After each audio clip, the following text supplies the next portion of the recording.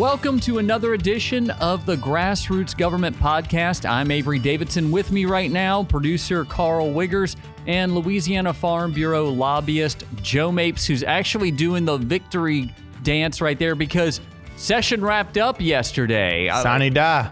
Yeah. Are you excited? That's got to be a great thing for you. Yes, sine die, Latin for no days left, you know. Very exciting. It ended at 6 p.m. last night, so whatever they were trying to do to us, they couldn't do it past 6 p.m. last night.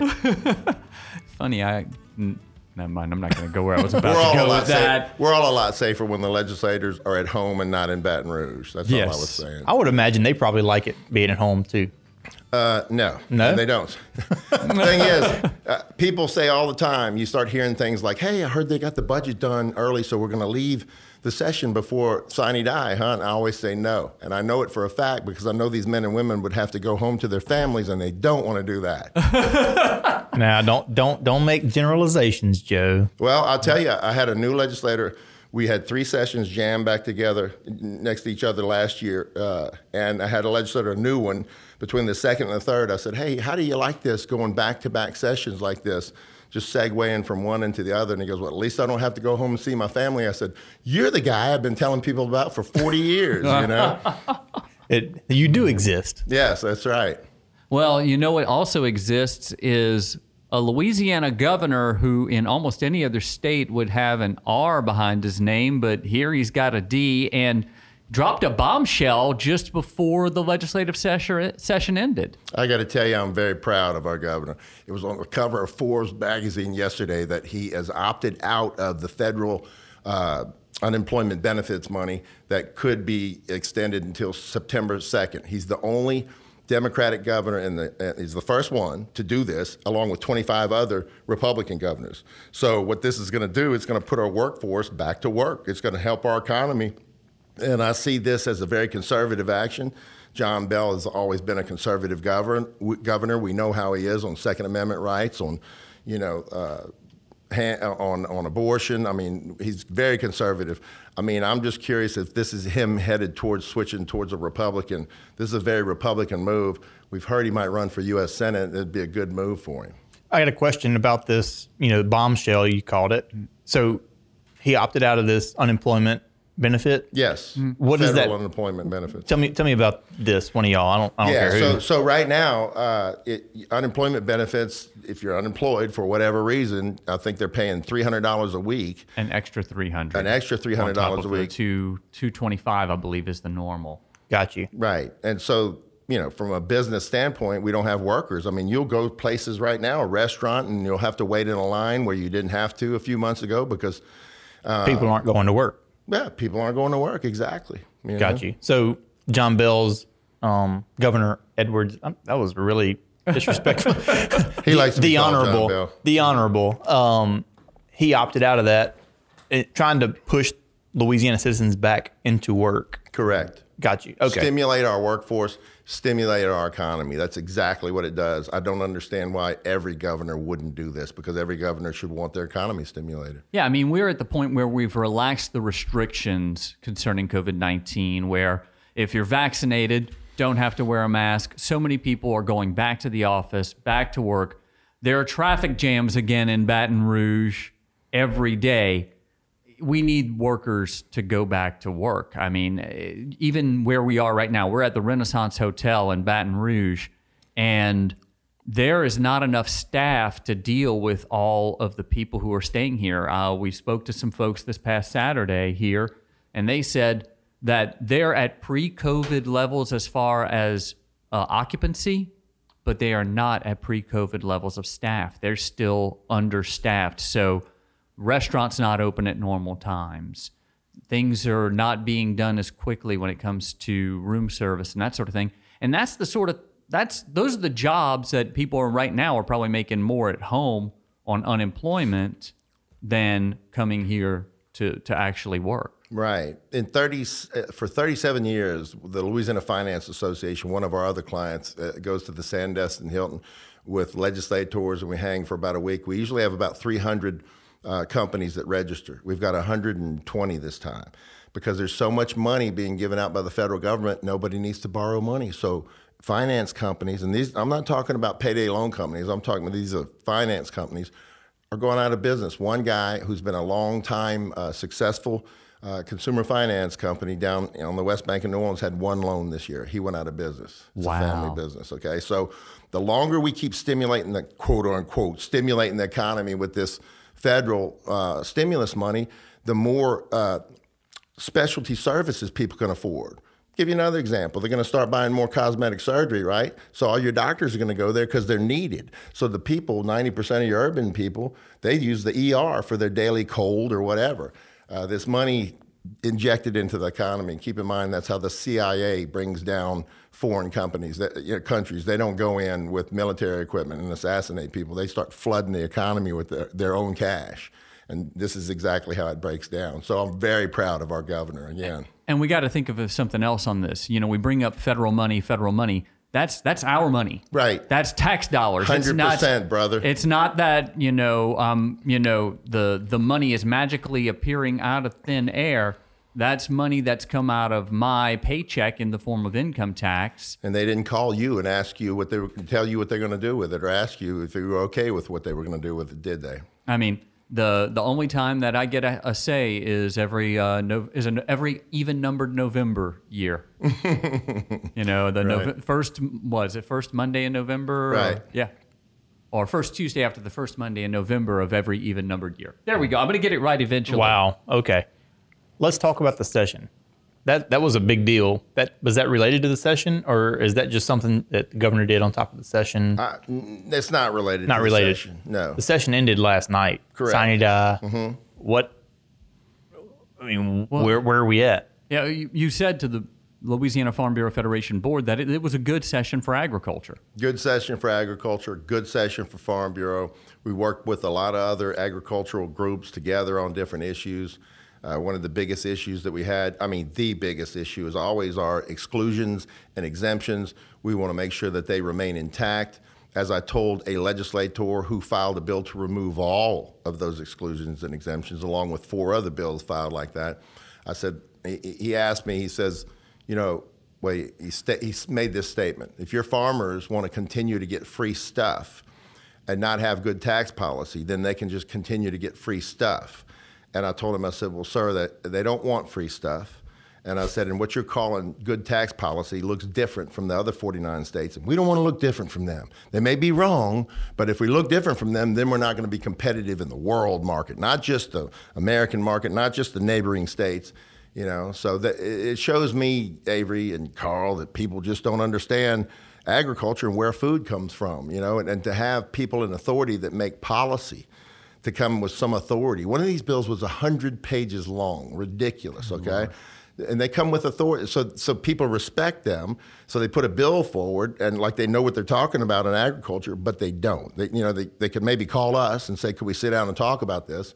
But they expect us to come up there and fight it out at the legislature and defend what's in place.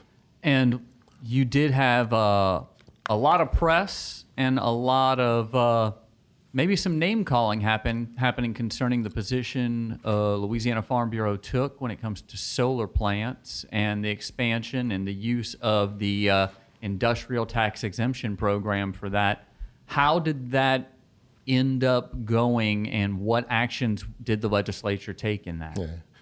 First of all, let me say thank you for using the term solar plants instead of solar farms, because there's no such thing as a solar farm. They don't grow anything. They don't produce anything. And that segues right into our questioning of the use of the Industrial Tax Exemption Program, otherwise known as the ITEP program. So the ITEP program is supposed to incent mega projects into Louisiana, okay? Mega projects would stimulate the economy, probably 6-7 times into the economy, okay? And provide jobs. Good paying, long-term jobs with benefits, okay? So say 50 jobs, and I'm not gonna predict a dollar amount, but a solar representative comes to town from Houston, for example, sells a solar plant to somebody, and then takes the money and goes back to Houston, okay? Now, who's managing the farm? I don't know, but it's one person can manage 1.5. I'm sorry, I said farm. Y'all can edit that out, all right? But, one person can manage 1.5 solar plants. And our argument is that they don't. One of the two requirements for eligibility for the ITEP program is that you're going to make jobs, that you're going to create jobs, and that you're going to stimulate economic activity. We say that solar industry does neither of those. Okay, now they're getting a federal subsidy, which is 80%. They get 80% of back from the feds, and then a state subsidy. And we've even seen where there's a capital area taxing district that's reaching out to solar companies now that's saying that they have money at a local level. So, how much is enough? And yeah, we got painted with a horrible brush. Like we're opposed to green energy. We're opposed to solar. Hell, solar, that's all we use, farmers, all right? That we use the sun to grow everything that we produce, So we had a hard time explaining to them that we were just questioning the use of a government subsidy program by the solar industry. And of course, they're opponents to the bill, so they wanted to paint us with that negative brush. In the end, we passed three pieces of legislation. One sets up a permitting system. One looks at local government and the effect on agriculture in the local area. And then the other one puts a moratorium for 1 year on the use of the ITEP program by the solar industry, while we hopefully put the other bill that permits into place. And we have to study to put those permits in place. One thing to mention, though, on this, it's very complicated because Farm Bureau has landowners that are membership, also have, that landowners that may be interested in bringing on some solar production on their property. We also have farmers that are not landowners that are competing in a sense to lease this land, that have, it kind of creates this uneven playing field because farmers can't go out and get that ITEP tax exemption. So anyways, it kind of, all that, I think our stance, am I right, is all our stance was, hey, let's just look at how this, all of these incentives and whatnot, let's just pause and look at it and make sure that that the farmers that own land are taken care of or are not getting, the short end of the stick. The farmers that are leasing land are not getting the short end of the stick, and that the tax exemption is appropriate. Right. Is all that right? It's just, it's not accurate. It's not like, hey, no more, we don't want, it's not never that we don't want this. We just want it to be fair and appropriate. Right. We pushed the pause button. We wanted to push the pause button so that we could look at best practices for the industry. And they ought to want that too. That's kind of like a cover charge at a bar, right? Keeps out the riffraff. So best practice for the industry and some guidelines for the landowners, okay? Not to tell them what they can and can't do with their land. We would never do that, okay? Property owners can do whatever they want. That's not what we were trying to do at all. We were trying to provide guidelines for them. But when you look at a landowner's situation, they've signed a contract for 5 years with an option, 20 years for an option. There's probably nothing in there about decommissioning the solar plant, okay? So I talked to Buddy Leach's land manager recently who signed a contract, and I asked him, I said, did y'all know that the solar companies are allowed to leave up to 3 feet of debris underground unless you put it in the contract? And he goes, yeah, we did know that. And I go, how'd you know that? And he says, because we had a lawyer. I said, how did the lawyer know that? It's a fair question because this is a new industry, right? Mm-hmm. And he says, well, he was very expensive. And I said, I understand, but most people are not going to have that kind of money to get that kind of a lawyer to do the job for them. So in the early 1900s, Carl, what we were doing, we authorized drilling of oil and gas for the first time. 110 years later, right now, we're dealing with orphan wells that are still around. They're a danger. I met a man in the Capitol 3 weeks ago whose daughter died in February of this year from being blown up by an orphan well through 250 feet in the air. These orphan wells are owned, they're wards of the state now, okay? Yeah. There's no way to clean them up. There's no way to protect them.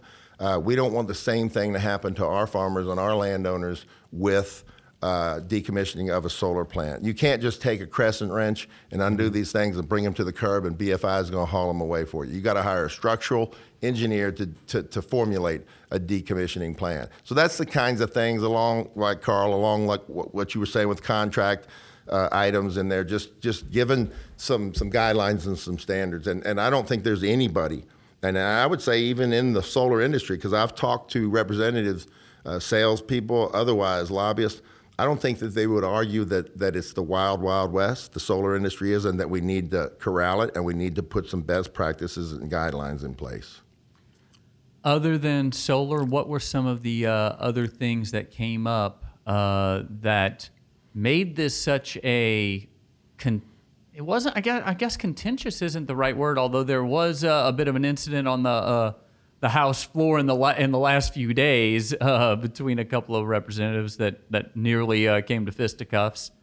But what made this such a tough session, and why did you love that? Well, first of all, that you're talking about that one incident on the House floor yesterday, but there was one the day before that too that didn't make the papers. So there's a lot of tension in the Capitol, and I'm not really sure why. It's almost like national politics is trickling down into the state, and we're getting more divisive than we ever have been. Now, there's a lot of us that's working to prevent that, but you've got some people that stick with their party lines no matter what, stick with their caucuses and their delegations, and we're more divisive than ever before. And I think that speaks to your question as to why we've got so many people going off the handle, so easily around there. One of the issues we dealt with was a pipeline issue. We've got our landowners and farmers that, I've got a situation with Kinder Morgan specifically, and Kinder Morgan wants to fire up some pipelines from the 1960s and start running gas through them again, but mandate the landowners use their own dirt to cover the pipelines 3 feet. 3 feet mound of dirt on these pipelines all across the property. There goes your crops. That's your dirt for your crops. There goes your irrigation, okay? They wouldn't work with our farmers and landowners, and they locked us out with welded gates and locks. So we put a bill in the legislature to identify the situation specifically and solely related to them. The bill passed, and so now they can't, by law, do what they wanted to do. They still won't come talk to us, which is ridiculous, Kinder Morgan, if you happen to be listening to this, because it's all about sitting around a round table, okay? Mm-hmm. And I'm going to do a favor for the Louisiana Mid-Continent Oil and Gas Association right now and say to Kinder Morgan, please join your colleagues in their association so you can work together as an industry and you can resolve these issues. And Tyler, I just wanted you to know I'm lived up to my commitment. I'm going to drive you some membership if I possibly can. And you have a saying about being at the table, but we're going to save that for the end of the podcast. Right. But you're a fan of the table. Yeah, you are a big fan of being at the table. Big, round, circular table, yes. You can work anything out. You really can. You keep the emotions out of it. I mean, that's hard for a lot of people to do, but this is going to sound like hogwash to most people. Politics is not personal, okay? If somebody's hollering and screaming at me and calling me names, it's just because they can't get what they want. It's not because they know me personally and I deserve all that, and I just got to understand. And so now I'm segueing into what did I enjoy so much about such a challenging session. And that's the answer right there, is I love a challenge. I'm a bodybuilder. I went to fly airplanes mainly to see if I could do it. I'm not into aviation really. So my point is, this session, because of the tension and behind the scenes deals that were being made, was one of the nastiest sessions, if not the nastiest session we've ever been in, most difficult, and I enjoyed it more than ever before. So any of my opponents out there listening, ramp up the pressure. Diamonds come from pressure. Just fires you up, huh? Yeah, it fires me up, brother. Yes, it fires me up. The backroom deals and things like that you're talking about, that's not a new thing to politics, is it? No, but it's reached higher levels. I've been around this. I've been doing this since I was 12, so that's close to 46 years. I've been in every legislative session since then, doing something, sweeping floors, emptying the trash, filing pieces of legislation, driving errands when I got old enough to do that. But I've been around there a long time. And so that's where I learned all of that, so. Hey, we started Grassroots Government as a video series, 2017? That session, I believe? Yes. My question for you, it was in the fall. Mm-hmm. My question for you was, what are you doing right now? Today is the first day after session. What's next for Mapes and Mapes? What's next for Joe Mapes? Where does the work go now? Yeah, that's a great question. I mean, here we are the day after at a Farm Bureau annual conference. I don't know the dates, but almost immediately we take off for another conference for another client. We're back for 2 days from that conference, and then we go to another conference, and both 5-day conference. Then we're off for 2 weeks, and we've got another conference after that. Okay, and those are just the 3 I know. So you're of. living in a hotel for next month. That, and we're with clients, but we're also with legislators, and so we're working. You might think, they're playing golf and eating steaks and drinking whiskey. Look, if my job was that easy, everybody would be a lobbyist, and Ruth's Chris would be 50 times larger than it is. Okay, It's not that easy. So that's a good point. So it's education still.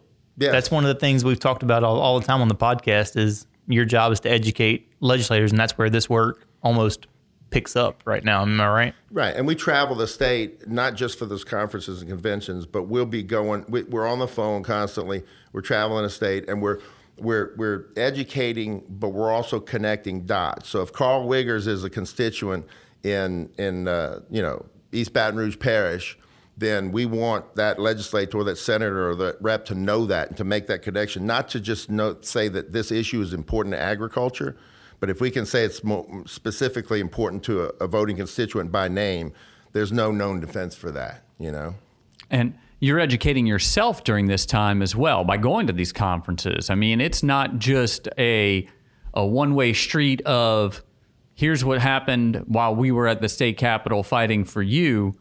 You're learning about some of the issues and the policy being decided by Louisiana Farm Bureau, by some of your other clients as well. It's an excellent point. So by the time I do this year after year, as you're saying, in the interim, by the time every year when I go back, I'm more of an expert on whatever subject matter it is because I interact with people like you and with other membership in the administration. It's an excellent point. Yeah, so I'm constantly being educated. I've been doing this for 46 years, and I still learn something every single day. But Carl did teach me a while back when we started doing this. We kept sitting down trying to write the script, what has happened or, what's about to happen. And Carl says, why don't we just talk about what's happening? Yeah. Right now it's like, damn, that's innovative, So I started doing it and I was really surprised at how much I'm involved in at any given time, any day of the year. Once I asked that question, you couldn't shut up. You're like, well, my day's been crazy and it's 9 a.m. Yeah, it's true. It's true. So. Well, we're going to get some education in just a little bit from Amelia Kent. She is a cattle rancher from East Feliciana Parish. And we'll be right back with that and Andy Brown, our National Affairs Coordinator. I'm Jim Harper, president of the Louisiana Farm Bureau Federation. Agriculture is big business in our state. $11 billion a year for Louisiana's economy. When other businesses had to shut their doors, our essential Louisiana farmers and ranchers continue to provide each of us with the food and fiber we need to survive. That's why I'm a proud member of the Louisiana Farm Bureau family. Visit lafarmbureau.org, the Louisiana Farm Bureau Federation, the voice of Louisiana agriculture.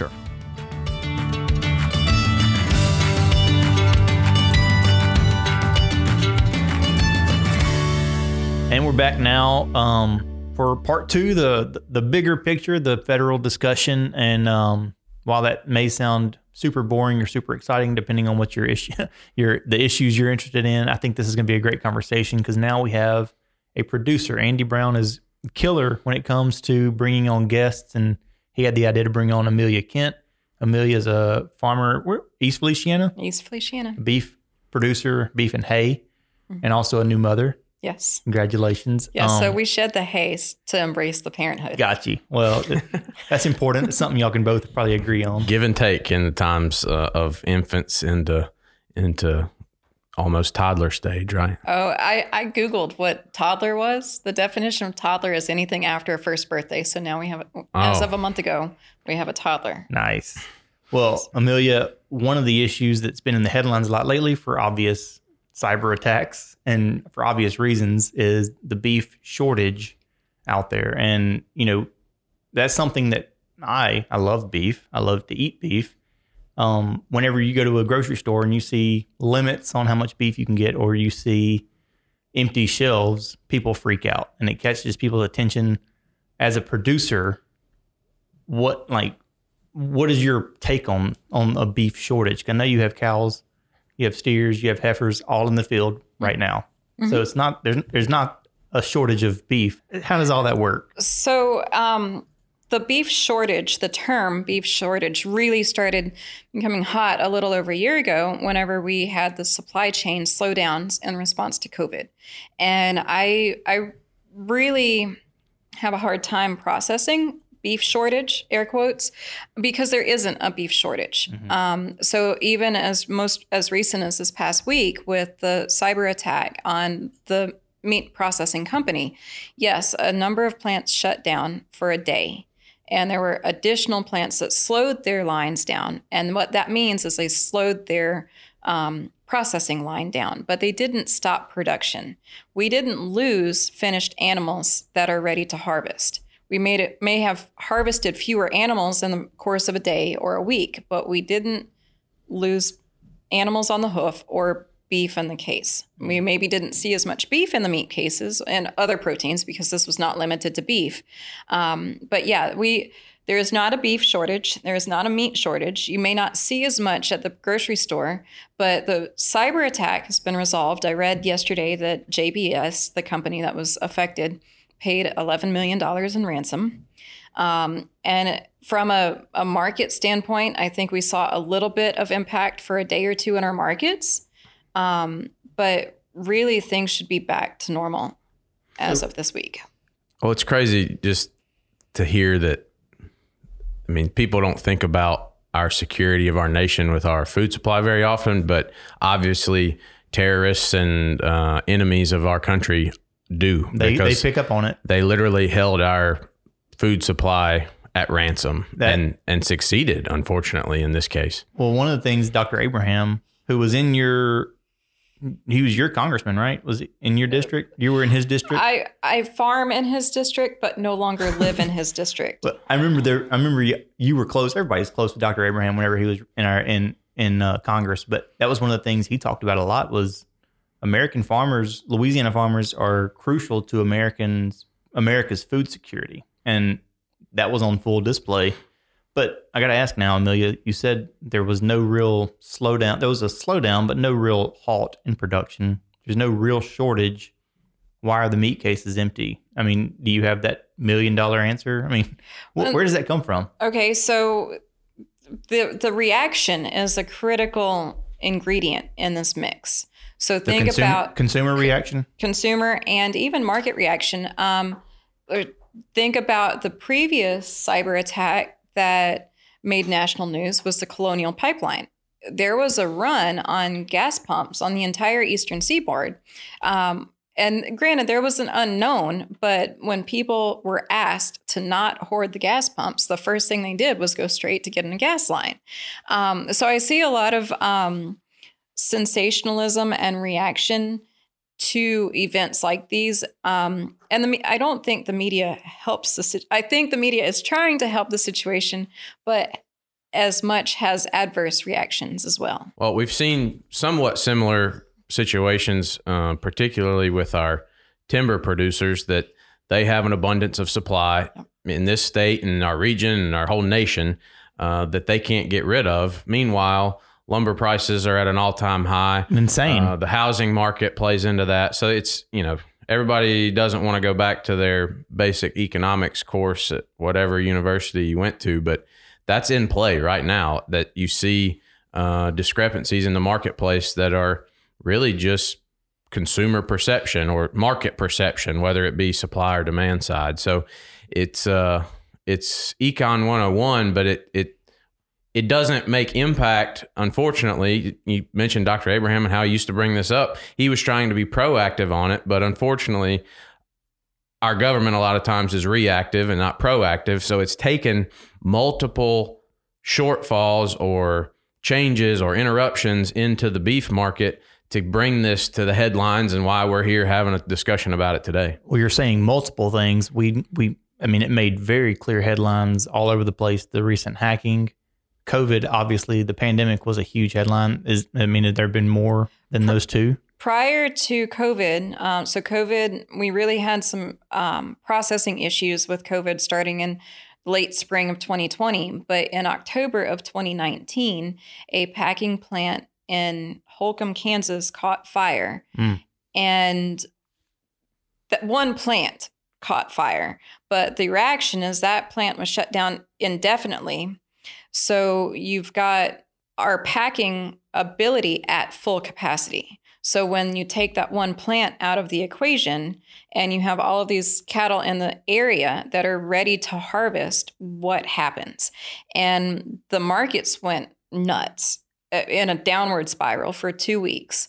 And I mean, we had cattle coming out ready to harvest in that same time frame. And I know that we sold them fat finished cattle at $10 and $15 a hundred less than what we had budgeted in a normal, predictable market. So the markets went nuts, meaning crash, downward. Sensational. The market reaction was completely speculative and sensationalist, not knowing how long the plant would be down, what the impacts would be, how the hindrance on the rest, like the ripple effect. So of course, the Chicago Board of Trade is what I refer to as the markets, not limited to cattle. You've got live cattle, which are the fat cattle market. Feeder cattle are the calves that are still out in the pasture and have time left to grow. But you've got corn, you've got soybeans, you've got rice. All of our commodities commodity prices are driven by the markets. And when I say the markets, generally that means Chicago as the basis. So let me real quick. I'm sorry to interrupt. I know you have something coming, Andy, but you got an econ degree, right? I do. Shit, I do too. You do too? Econ and religion. Hers is a much more esteemed institution than good old state. I learned how to play with cameras and edit video and audio and stuff. So you're talking about a flooded market, essentially, or seen that way with, I say a flooded market. More cattle than can be packaged at the moment whenever you lose a plant. Is that wrong to say? I hesitate to say flooded market. In supply and demand, we have supply that is matched, if not outpacing, our capacity ability. Right. But we also have fewer cattle and fewer pounds in production than 30 years ago or 50 years ago or 100 years ago. I don't know if that's an econ term. I'm trying to think of when that plant is on fire and comes out of production and you have... The plants in the regional vicinity absorbed that plant's volume. So it didn't affect supply and demand. What you're getting at is the root of why this is getting congressional attention now. And that's that, yes, there was a fire that disrupted. You can just agree, you can just kind of assume that, yes, that interrupted the market, but for a very short amount of time. Okay. COVID-19 was a long pandemic, but the food system, whether it be beef, poultry, there were plant shutdowns, but our food system was, in my opinion, fairly nimble to adjust and change how they did business to be able to get back up to production. Same deal in the lumber example I just gave, in corn, soybeans, any of those other Chicago Board of Trade. If China makes a big purchase, that changes the market for a short amount of time. All of these are natural occurring things in the market. What hurts Amelia is that when there's a small little blip of a change in the market, or on the radar of a fire or even a few weeks shutdown, there's still plenty of processing capacity going on.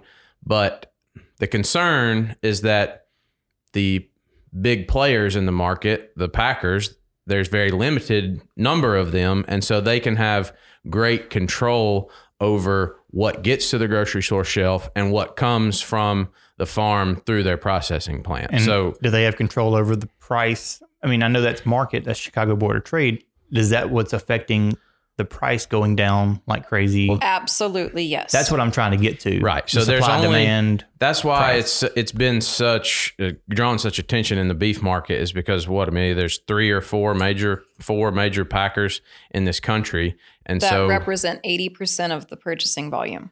So that's going back to our econ background. That's while it's 4 of them, that's still pretty monopolistic. Right. Activity I was going to on. say that word, but I didn't know. That's why we have a Department of Justice in our government system that's supposed to track antitrust, not having large conglomerates that can, put their thumb on,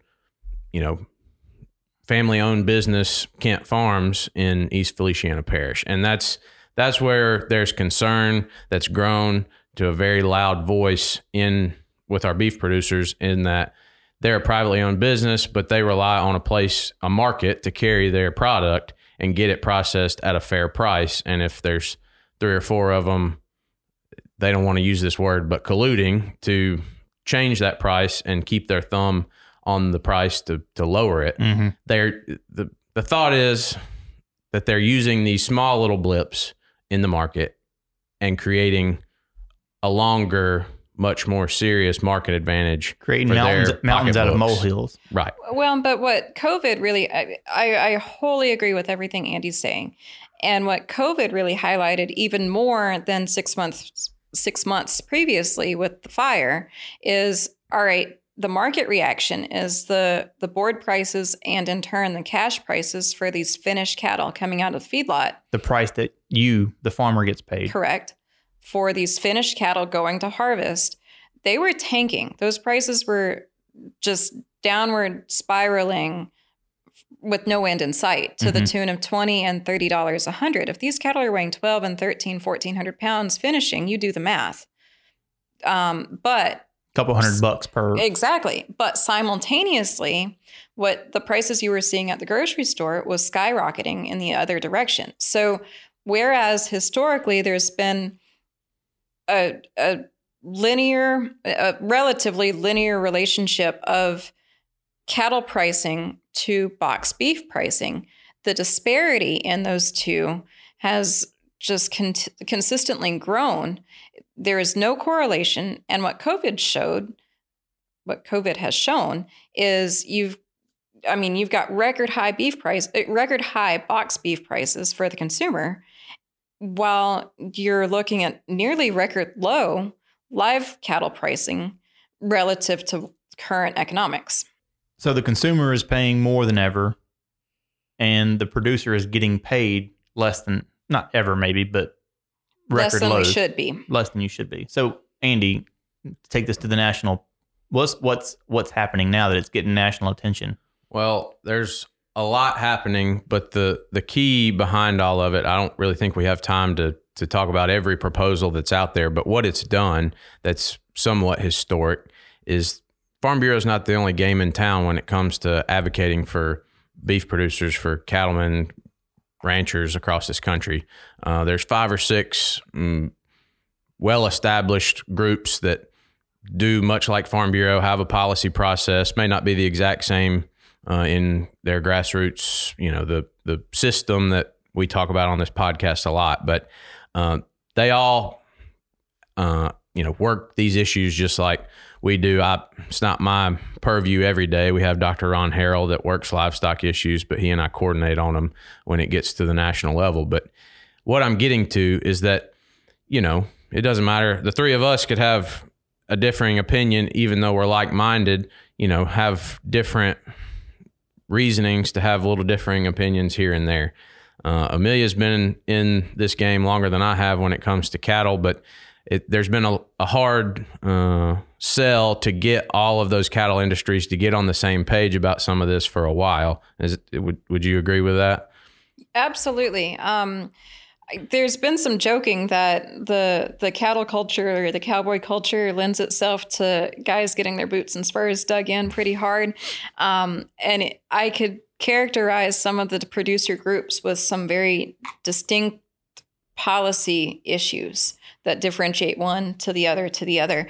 But what's been really refreshing with at least this antitrust issue is, first off, I've got to give credit to the LMA, the Livestock Marketing Association, for getting all of these groups at the same table and being able to have everyone come together for a candid conversation. So that's where history was made. So a few weeks ago, these groups all got together at the request of LMA, and when they started the meeting, which I wasn't there, but we have a good friend, my former boss and a good friend of Amelia, Mike McCormick, Mississippi Farm Bureau's president. as well. He was invited by Zippy Duval, American Farm Bureau president, and then the president of Arizona Farm Bureau were in that room. And the reports we've got out of it were that those organizations, what was key is that they came to the table and said, yes, we have X, Y, and Z that we might differ of opinion on. We're going to set that aside today and work on what we can come together on to try to get something done. That has not been done in a very long time, but we're immediately seeing the results of that by having things that I'm now working forward with Ron and Amelia on Capitol Hill with our congressman in Louisiana to try to make some impact on this. Well, having that unified voice, I mean, that's huge. That's the point here today, is that makes all the difference. This is just a good example of that, but that's why we do what we do, to try to unify our voice, because otherwise, anytime this been going on since 2019. We've been trying to get something done. The Department of Justice has done an investigation on it. You know, there's been other legislation dropped in Congress, but it's just been kind of marker bills that they were taking care of their home team. Nothing's moved forward, but it's taken, unfortunately, a long period of market discrepancy and all the things that we've just described to bring everybody together, say, let's try to get something done. And now Congress, that's what they'll tell you without telling you, is y'all get together, tell me what you want. I'm not a cattle producer, at least there's only a handful of them that can claim that in Congress. You come back to me and maybe we can get something done. But until y'all get together on it, I can't help you, because we got enough arguing going on Capitol Hill that we can't have, our industry broken apart when we go up there. So the messaging now is focused on trying to work on this antitrust, collusion, or even solutions that I think Amelia sells some of her own beef, getting more of the local processing back going, or just finding there's a lot of options on the table, but ultimately, how do we get some of that uncertainty between farm to grocery store figured out? Mm-hmm. I see the antitrust and lack of competition as the utmost challenge in everything you just described. And that's the point that all of those different producer groups were able to agree upon. So I think they came out of that meeting a couple of weeks ago saying, let's focus on the short term. Let's focus on the short run, and all the sticking points and the points of disagreement, let's put them on the back burner. Not that they go away, but let's table that discussion for now and focus on the things we're all on the same page on. So antitrust and lack of competition, but then you also alluded to harvest. Yes, we do sell some meat locally in the forms of halves and wholes. So basically just filling your freezer. We don't sell individual cuts as much, but harvest capacity in general is the next big challenge that we need to work on as well, which ties directly back into the first point of antitrust and collusion and 4 players representing 80% of capacity. I was talking with our marketer, our agent, a couple of weeks ago about this exact topic, and Ed Lopinto from A-Meat Livestock, and one of the comments he made is, we need 3 to 4 more regional packing houses nationwide. And what volume does that represent? I mean, maybe 2,000 head a week or maybe 6,000 head a week. I don't know, but we need 3 to 5 more packing plants nationwide of that scale to help remedy this volume issue. Number of head relative to packing capacity. If we're addressing the packing challenge right now through working Saturdays. The plants are working Saturdays, but that's more wear and tear on their equipment. It's harder on the labor force. So we're working through the inventory, but still have concerns from a short capacity standpoint. And from a local processor, we've seen a lot of new local plants coming up, especially in the past couple of years, which is incredibly refreshing because Louisiana has had a shortage of slaughterability. Mm-hmm. Again, just inventory more than anything. So I know of a couple of new plants that have sprung up in the past year, and I know of a couple that are on the horizon too. So that factors in as well.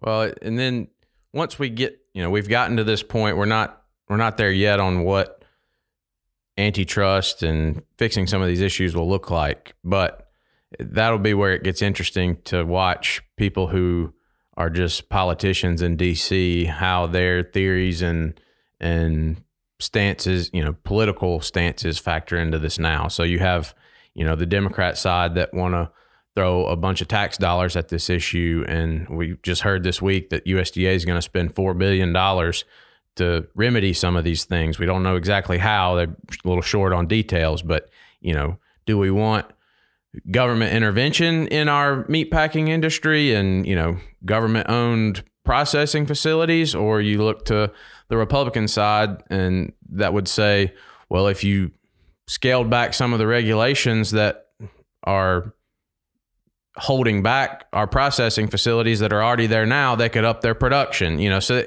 there's just that dynamic that we have to work through too. But the key to this is that just this week, Amelia visits with our new Congresswoman, Julia Letlow, about this.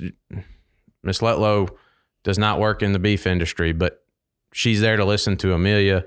And Amelia took that from the committee that she chairs with Farm Bureau and the discussions they had. It's just, to me, what puts a smile on my face is when that process works beautifully like it's doing right now. And it's, don't let a good crisis go to waste.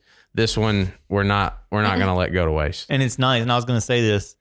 I got a couple things to thank you for, Amelia. Andy, thank you for doing all that you do. But Amelia, I get a paycheck. Amelia's a volunteer leader, so give her all the thanks. You are raising the beef and taking the price that you're given by the Chicago Board of Trade and raising the beef that Andy and I love to grill on the weekends.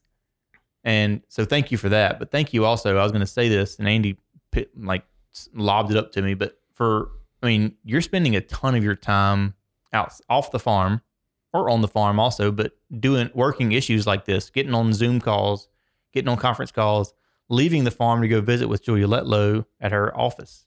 Those kind of things are what makes Farm Bureau so strong, makes the Livestock Advisory Committee that you chair so valuable to membership, if they're on the committee or not. And I think it makes Farm Bureau, I think that's what makes Farm Bureau so powerful and so such a great voice for Louisiana agriculture on the national stage, which is just awesome for us to be, as staff members, to be a part of, because we aren't just saying, well, the beef matters to Louisiana and these issues are important, because you're saying it on your behalf, right? So thank you for doing that. And that if we had more Amelia Kents, Andy, that's what we need. We need some more Amelia Kents. Well, people want to talk about leadership, whether we talk about it in Phoenix at a meeting of these organizations, but that leadership happens every day here at home in our organization. Amelia has some personal opinions, what would be best for her farm, about some of these side issues that we said were set to the side.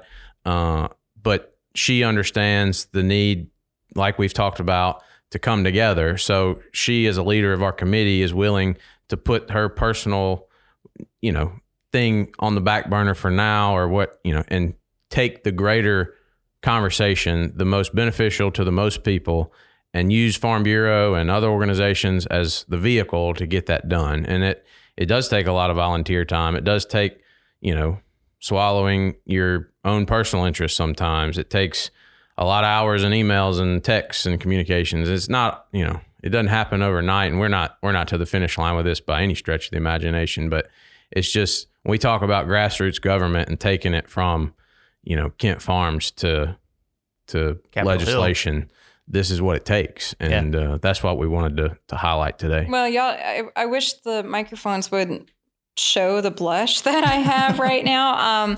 Thank y'all for your great comments. And I really do have to reiterate, it's really hard to peel farmers away. We all have stuff to do. So when you're thinking about the farmers and ranchers and boots on the ground, and whether they're on their tractors or out, I've got to go move cows this evening whenever I get back. It does take a lot of time. These handy little smartphones that we all carry, they're a huge tool. You referenced Congresswoman Letlow. Well, hey, I didn't go to D.C. this past week. I went to A-Meat. I drove less than an hour from the farm. I had to run some errands that direction anyway. So take advantage of in-district office hours. And I'll even layer onto that one, take advantage of staff. It's hard. A congressperson's time is a hot commodity. But they have staff. They have multiple staff members whose job is to connect with you and do their due diligence from a homework standpoint to present to the congressperson. So this issue was, I was communicating with this issue actually from an email I received from the congresswoman's staff person before those office hours. I mean, I've had this dialogue going on for upwards to a month. So the voices are important. Your individual farmer and rancher voice is incredibly important. But when you have the steam, earlier today I was presenting to the Farm Bureau State Board of Directors about our Livestock Advisory Steering Committee meeting. We had district representation from cattle producers throughout the entire state to talk about everything we've been talking about here today on the antitrust and lack of competition. In turn, I had support from producers statewide that I could take and communicate and leverage, saying, this is what we all believe, this is what we need, not just me, myself, and I sitting out in my pasture. That's awesome. Thank you, Amelia, for sharing your story here on the podcast and for educating me, because I need it just as much as anyone, because I don't have an econ degree like both of you guys. I don't have the boots on the ground like you have. I don't have the DC expertise that you have, Andy. So I'm pointing. I don't know why I'm pointing, because podcast people, you can't see who I'm pointing at, but I don't have your expertise. So thank you for sharing for our listeners. And I hope this has been helpful. If you found this podcast helpful in understanding the beef markets or understanding what happened this session at the Louisiana Legislature, please share it with a friend, give it a like, give it a subscribe. We want to hear your feedback also. Give us a review on Apple Podcasts, Spotify, or wherever else you may be listening.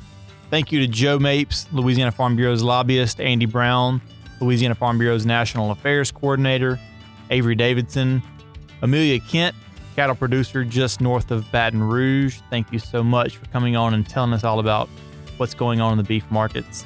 For you listening, thank you so much, and we'll see you again next time here on Grassroots Government.